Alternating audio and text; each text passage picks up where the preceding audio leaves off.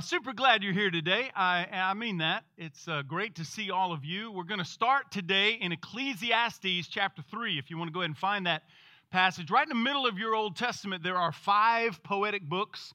They begin with Job, then Psalms, then Proverbs, then Ecclesiastes. We're going to go to Ecclesiastes chapter 3. Today we're going to kick off a brand new series entitled Core.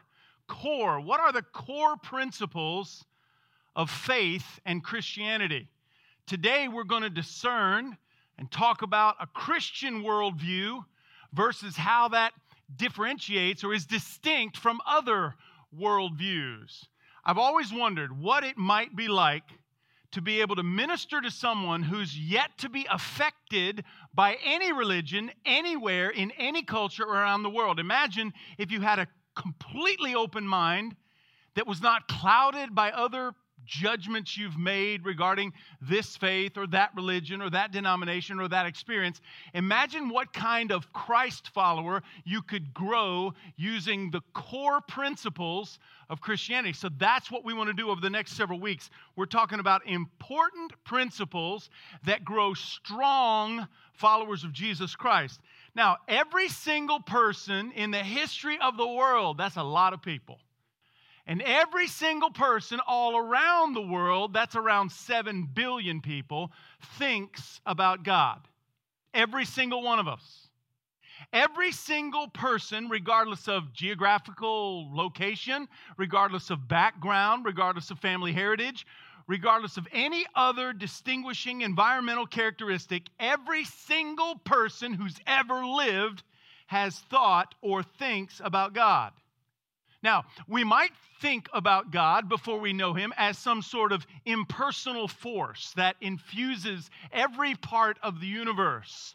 A God that is unknowable because He refuses to reveal Himself personally to His creation. Others might think of God as some sort of spirit of light that inhabits every person who's alive. The good we see in others, we might attribute, well, that's the light of God in them. Others might see the Creator as a powerful God, a powerful Creator who imagined and then spun the world into existence, but then backed out and withdrew from human affairs. We call that deism. Many of the founding fathers of this nation were deists. They believed that God created, the God of the Bible created the universe, but He wasn't necessarily concerned or involved in the affairs of men. Or, if you're like me, if you believe in God, you know that God is a personal, spiritual being who created the universe and then remains involved in that creation. I want to show you something. The book of Ecclesiastes reads like a diary. If you can imagine a very wise old king, his name was Solomon, and he kept a diary for years of his life. By the time Solomon wrote Ecclesiastes, he's well advanced in years. And he's looking back over his life. Now, Solomon had been gifted by God Himself with a gift of wisdom. The wisest person in the world, the wisest one who's ever lived, cherished that wisdom. But there were still some things that he just couldn't figure out. I encourage you, if you struggle to find meaning in this life, to spend time with Solomon in Ecclesiastes, because Solomon had more, did more, imagined more, thought more, could do more 1,000,000 times over than any of us will ever achieve. Notice some of his conclusions. Look at chapter 3 and verse 9. What do workers gain from their toil? Now, if you've read this book, you've read that very sentence multiple times, because this is a very big deal to Solomon. Solomon wants to know, what is the purpose in life? Why all the toil?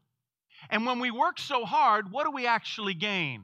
What does a worker gain from his toil? Why is life so toilsome, and why are there so few answers? The wise king wants to know. Verse 10, I've seen the heavy burden that God has laid on the human race. I've seen it.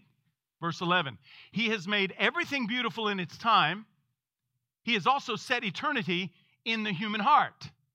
Yet, no one can fathom what God has done from beginning to end. That's what's so interesting about the whole idea to me.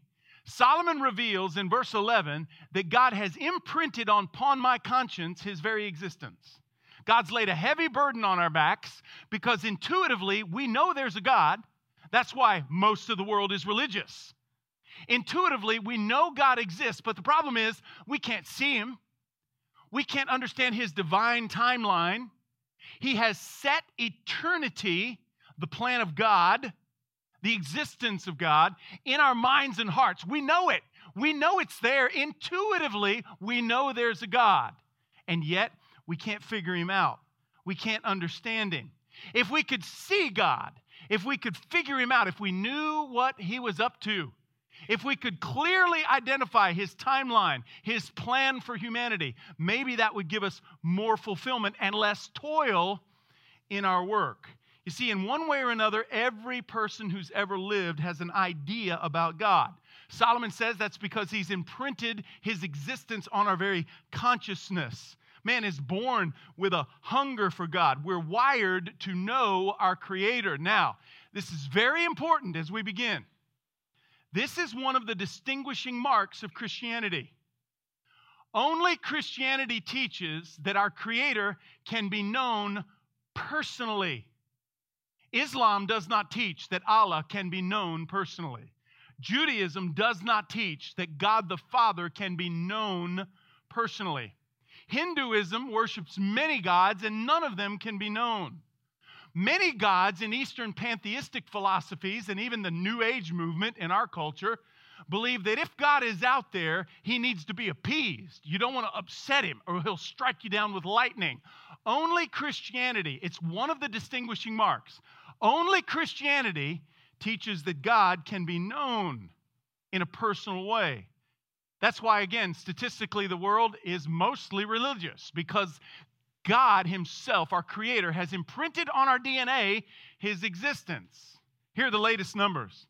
There are 2.4 billion Christians in the world. 2.4 billion out of 7 billion identify or call themselves Christian. That's Roman Catholic, that's Protestant, that's Orthodox, Anglican, and others. Incidentally, overall, Christianity is exploding worldwide. Do you know that many people who study such things believe that the church, the Christian church in China, will outnumber and outgrow the Christian church in America in less than 10 years? Did you know that? Christianity is exploding in one of the most oppressive regions in the world, China. Christianity is declining in America, it's declining in Europe, but it's growing worldwide. 1.8 billion follow Allah and Islam, the teachings of Muhammad. Now, Islam is growing worldwide, primarily in Europe and North Africa. The same people who study such things estimate that France will be a Muslim nation in less than 50 years. France, imagine. The reason for this is simple. Because the average Muslim family around the world has more than 6 children in it. American families and French Protestant families, Catholic families, less than 4. So simple math will tell you that eventually a nation like France, based upon the relation between Muslim and Christian, will be a Muslim nation. There are 1.6 billion others represented globally. Now we're talking about Hinduism, Buddhism, Judaism, and others. Incidentally, do you know there are only 14 million, not billion, 14 million Jews around the globe? Did you know that? Only 14 million. And get this, more of them live in America than in Israel. Only 14 million Jews worldwide. Then you have the secular and the non-religious. That's 1.1 billion. Now we're talking about agnostics or atheists, those who deny God's existence. The secular humanist, that's a term you ought to be aware of. The secular humanist is the largest group in this classification. Statistically, fewer and fewer people globally deny the existence of God. And by the way, religious groups can no longer be localized to a certain geographic location. Our world has advanced to the point travel is easy and possible to most of us that you no longer only find Buddhists in China. You no longer only find Hinduisms or Hindis in India. They're worldwide. In fact, Statistically, the United States of America is the most religiously diverse nation on the planet. Now, that surprises me because when I turn on the television and I listen to the news, I hear a lot about how oppressive America is. I hear a lot about how, exclusive America is, and we're welcome if we're like this, but you're not welcome if you're like that. The world knows otherwise. That's why billions and billions of people around the world long to participate in the freedoms that we enjoy in this great nation. There's a common belief, however, worldwide, that all of those religions I just mentioned are basically the same. I mean, they're not identical, but, they believe the same things. They're all trying to do the same things.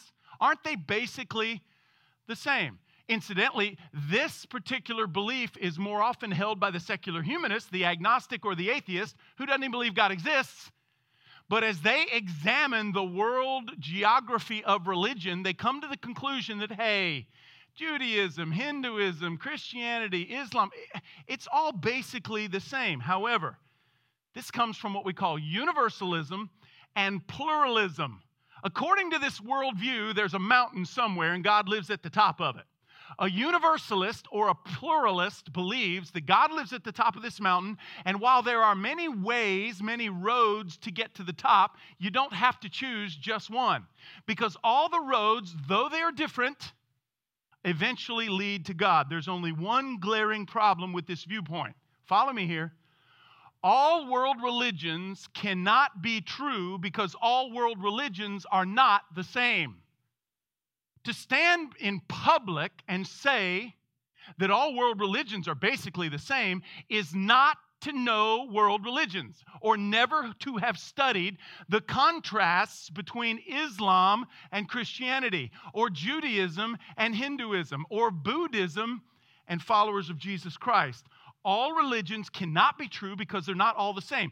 If I say to you, 2 plus 2 equals 4, and you say to me, no, 2 plus 2 equals 9, one of us is wrong because our answers are not the same. While we understand this regarding mathematics, it gets all miry and muddy and confusing when we talk about religion and the path to God.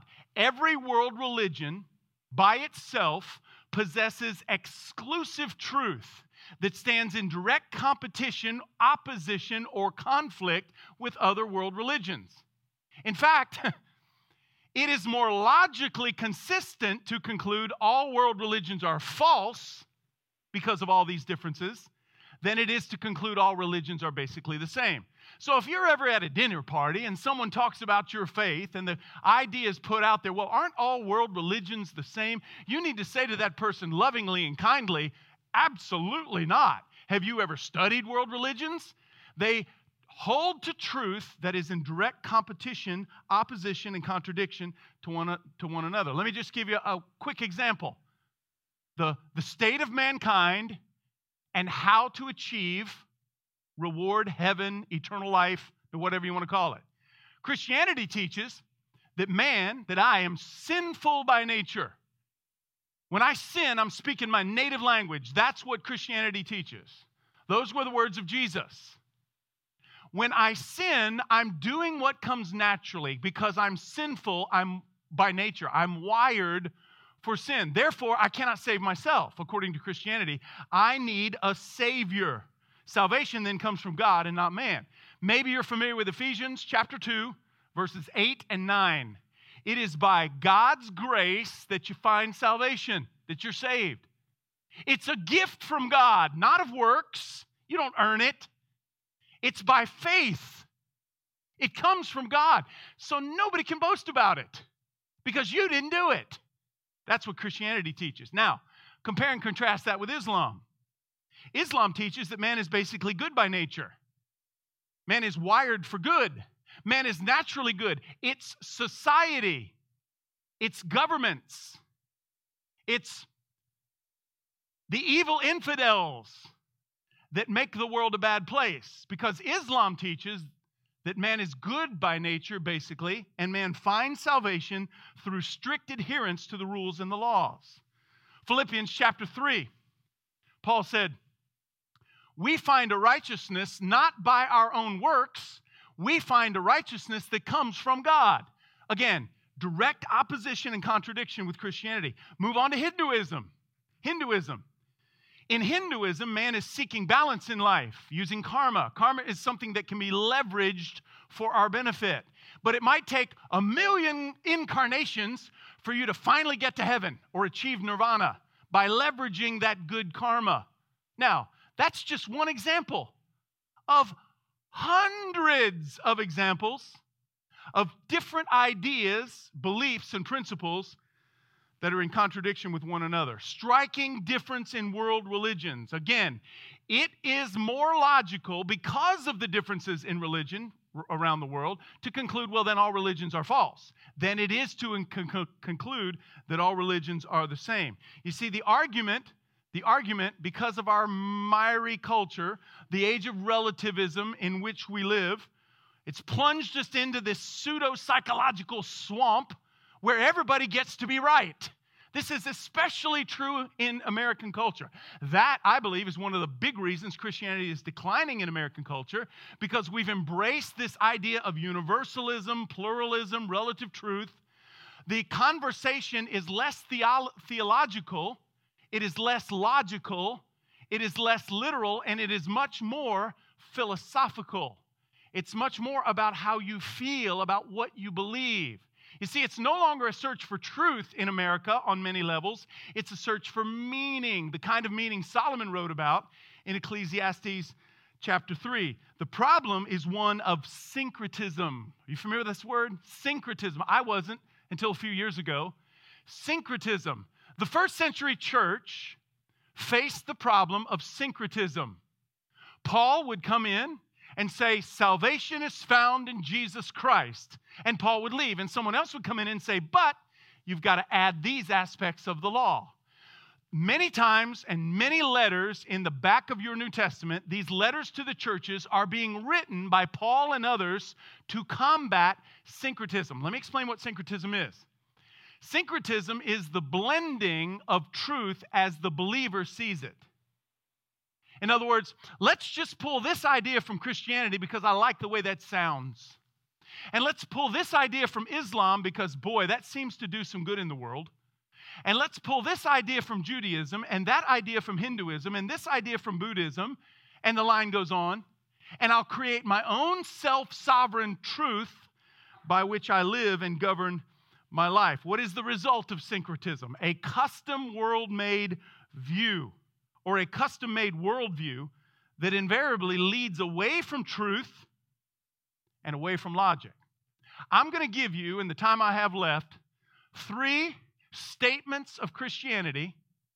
The reason I possess a Christian worldview is because I know that all religions are not the same, and upon investigation, Jesus Christ and his followers make some pretty astounding statements regarding Jesus himself. I'm going to give you 3 of them today. The first one, important distinction of Christianity, is that Jesus Christ claimed to be God.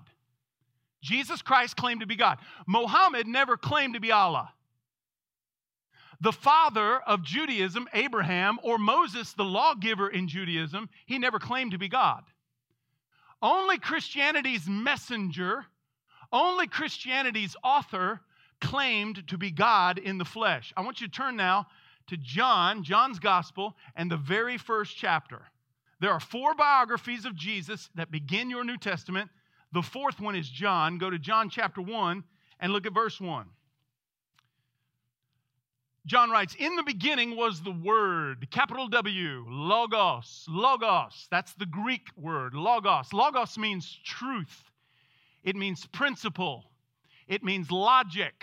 In the beginning was the truth, the message, the principle, the logic of God. In the beginning was the Word, and the Word was with God. So, in our beginning, the beginning of our universe, the Word, whatever the Word is, the Word already existed. In the beginning was the Word was with God, and notice, the Word was God. The Logos was God. You know what John's doing here? He's starting out his biography of Jesus by pulling from the Old Testament the concepts of God in the Old Testament Jewish mind, the respect for the Logos, the truth, the Word of God in the Jewish mind, and he's now applying them to Jesus Christ. He was with God in the beginning, verse 3. Through him all things were made. Now we know that God the Father was not the creator, but the Logos was the creator. Notice, without him nothing was made that has been made. In him was life, and that life was the light of all mankind. Notice the personal pronouns. He, him. In him was life. Now the reader understands that the Logos is actually a person, someone we can relate to. Skip down to verse 14. The Logos, the Word, became flesh. That means the mind of God, the truth of God. God himself clothed himself in a human body. So, when you stood and looked at Jesus, there was nothing abnormal about his appearance. He wasn't 10 feet tall. He didn't have a light glowing around his head. You could have easily overlooked him in a crowd. He looked like any other 5'4" Jewish man, most likely. Very dark hair, dark skin, dark eyes. He looked like a million other Jews in the area. But John says, in that normal, average-looking human man, human form, was the Logos, the Word, the truth, the principle of God himself. That man actually existed in the very beginning. Interesting. The Word became flesh and made his dwelling among us. John writes, we have seen it. We have seen the glory of the Logos. We've seen the miracles. I was there. I couldn't believe my eyes. So what Solomon is grumbling about in Ecclesiastes 3, gee, if we could just see God, maybe life would be less toilsome. If we could just understand God's plan, if we could get a glimpse of what God is doing, maybe our lives would make more sense. We'd be more fulfilled. John says, now that I've seen Jesus, I've seen it. We get it. We've seen his glory, the glory of the one and only, who came from the Father, full of grace and truth. The first distinction is that Jesus Christ claimed to be God. He was not a prophet. He was not a representative. He was indeed the creator. So, follow me. The incarnation of Jesus, where God becomes man, the incarnation of Jesus is part of that special revelation of the Creator. Let me talk for a moment about general and special revelation. The Bible speaks of general revelation. We talked about it last week from Romans chapter 1. According to Scripture, general revelation is all revelation from God as he reveals himself apart from the Bible and the life of Jesus Christ. You've got three primary categories: nature, the intricacy of our universe, the plan, the design, the magnitude, the scope of creation ought lead men and women to the belief that there is a God. That is called general revelation through nature. There's providence. You know, when we look back and we say, wow, I'm so glad that worked out the way it did. I tried to change it when I was there, but I couldn't fix it. I had a problem and I couldn't turn it over, but somehow, someone or something changed or altered my circumstance, and I'm so glad that happened. That's called providence. Romans chapter 8 and verse 28 speaks of God's providence. And then there's conscience. This is what Solomon wrote to or alluded to in chapter 3 of Ecclesiastes. Men are naturally inclined to believe in the supernatural. Humanity has a moral nature. We can violate our own conscience. Do you realize that anywhere around the world, regardless of your culture, regardless of how primitive or advanced it is, every human being can violate their conscience? That is general revelation as to the existence of God. Then you have special revelation. Special revelation is the Bible and the life of Jesus Christ. Do you realize that without this book, we may believe God exists, but we wouldn't know what he was like? If we didn't have this book, we may believe there's a creator out there, but we wouldn't know anything about him. We wouldn't know what he expects. We wouldn't understand if he's asking anything of us or not. It would all be completely subjective. The inspired Word of God is part of God's special revelation to humanity, and also the person of Jesus Christ. Remember, the life, the historical life and existence of Jesus Christ has been the most investigated, most scrutinized, most dissected, most studied life in the history of life, in the history of mankind. Jesus Christ is part of that special revelation. The Bible, we read it a moment ago, calls Jesus the Logos of God, the Word, the truth of God. Not only in John chapter 1, but you can read the same thing in Revelation chapter 19 and verse 13. And that reveals a very close connection, at least in the mind of the Father, between the written Word, which is the Bible, and the living Word, which was Jesus. That's so important to get. Jesus has fully revealed to us what God is like. You see, that's why John says, I've seen it. I've witnessed the glory of God the Father. Why?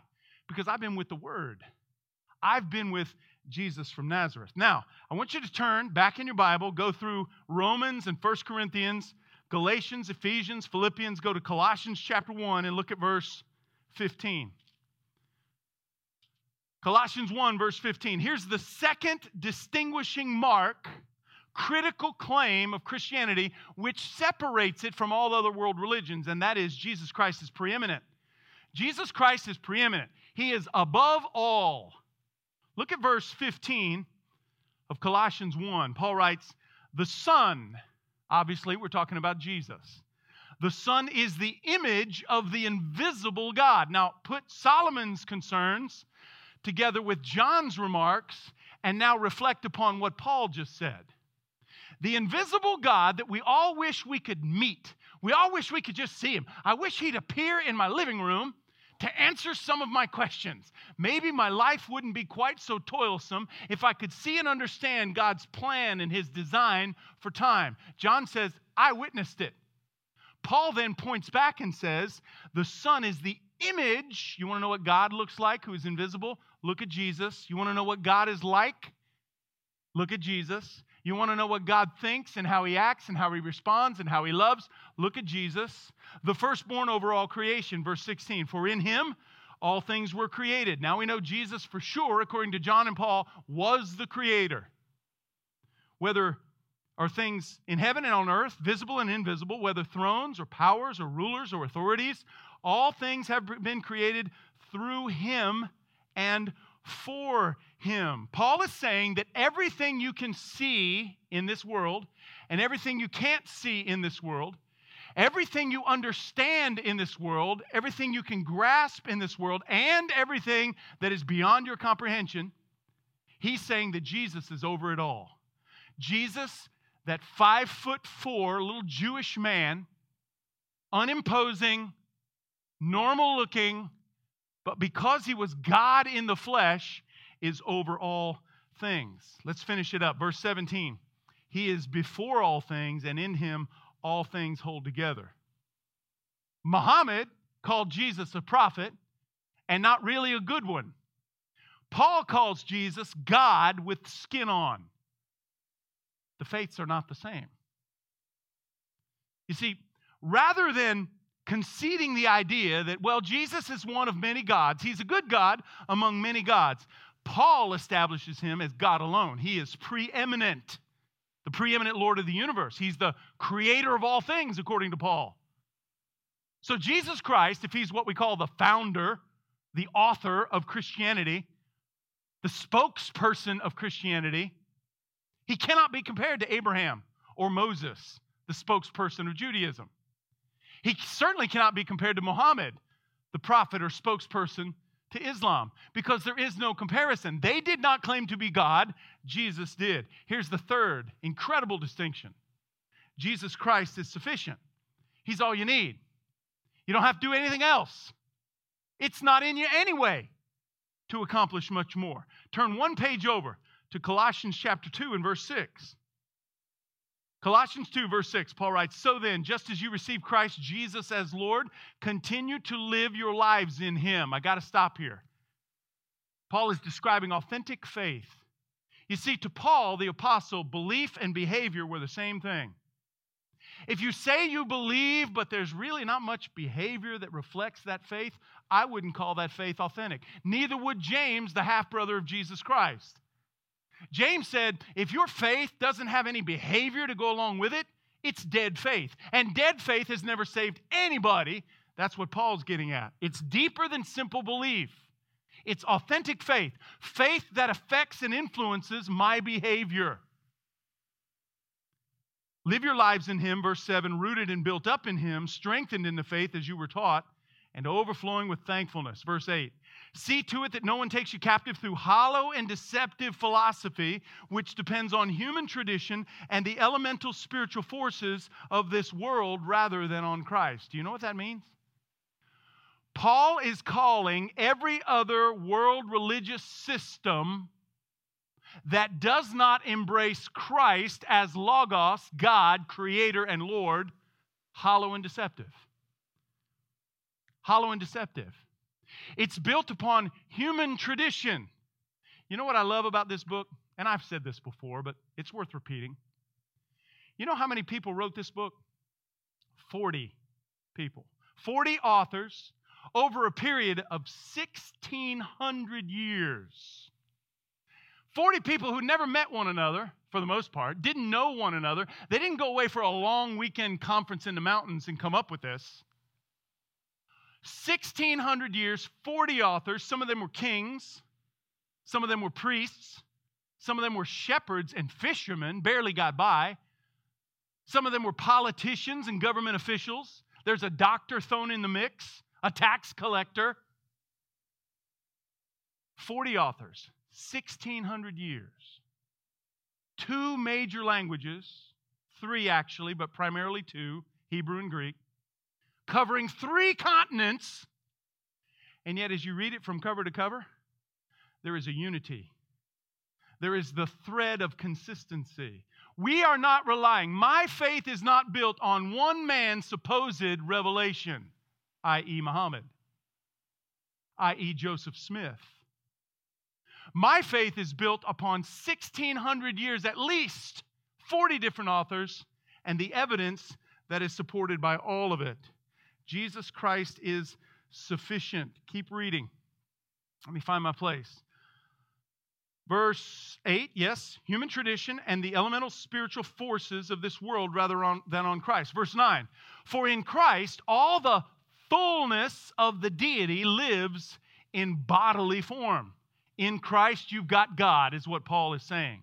And in Christ you have been brought to the fullness. So wait a minute. Paul is saying that in this 5'4", unimposing, simple, common-looking Jewish man exists all the fullness of God. And when my faith is authentic in Christ as Lord and King, that fullness is available to me as well. He is the head over every power and authority. In Him you were also circumcised with a circumcision not performed by human hands. In the Old Testament, God wanted His people to be circumcised, beginning with Abraham and his son Isaac, to separate them, to set them apart from other pagan cultures that did not practice circumcision. It was not simply a medical procedure, it was a procedure of sanctification. It set God's people apart from the other pagans who did not embrace the one true God. What Paul is saying is when I do embrace authentic faith in Jesus Christ, I'm set apart. I'm set apart in the same way. Not performed by human hands. Your whole self, ruled by the flesh, was put off when you were circumcised by Christ. Verse 12. Having been buried with Him in baptism. That's what baptism signifies. I'm dying to myself because I believe Jesus died for my sin. And I'm raised to live a different life. My behavior is changing because Jesus rose from the dead. He also raised, and you were also raised with Him through your faith in the working of God who raised Him from the dead. Now, I gotta quit. Time's up. Let me simply say this. In our day and culture of moral and philosophical relativism, if that works for you, you go ahead and believe it. That's your truth. I'll have mine. People tend to make Christianity the same.